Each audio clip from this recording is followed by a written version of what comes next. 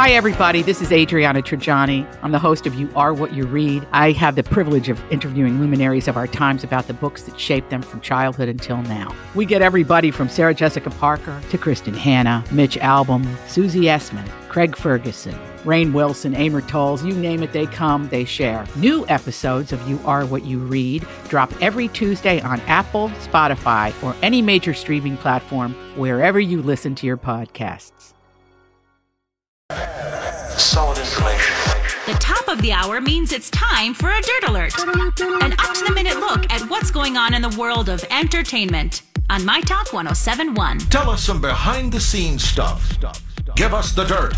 Taylor Swift is set to release her new song, Carolina, a theme for the movie Where the Crawdads Sing, tonight. She revealed this on her social media account this morning. Now, the song, which plays over the movie's end credits, arrives 3 weeks in advance of the release of the movie Where the Crawdads Sing. That's due in theaters July 15th. And this is Taylor Swift's first new song since her Evermore album that was released in late 2020.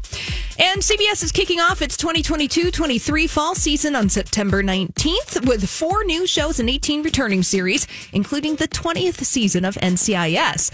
One of the new shows includes The Real Love Boat, which is an unscripted version of the classic show. Yes, that Love Boat. It airs Wednesdays behind Survivor and as a lean-in to The Amazing Race. This is a competition dating show that's being described as bringing singles together to cruise the Mediterranean on a luxury cruise ship while looking for love.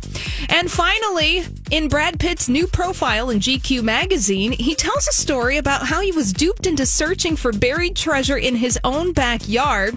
Brad Pitt shares that a man convinced him that one of the previous owners of his French chateau stole millions of dollars worth of gold during the medieval times and buried it in his estate.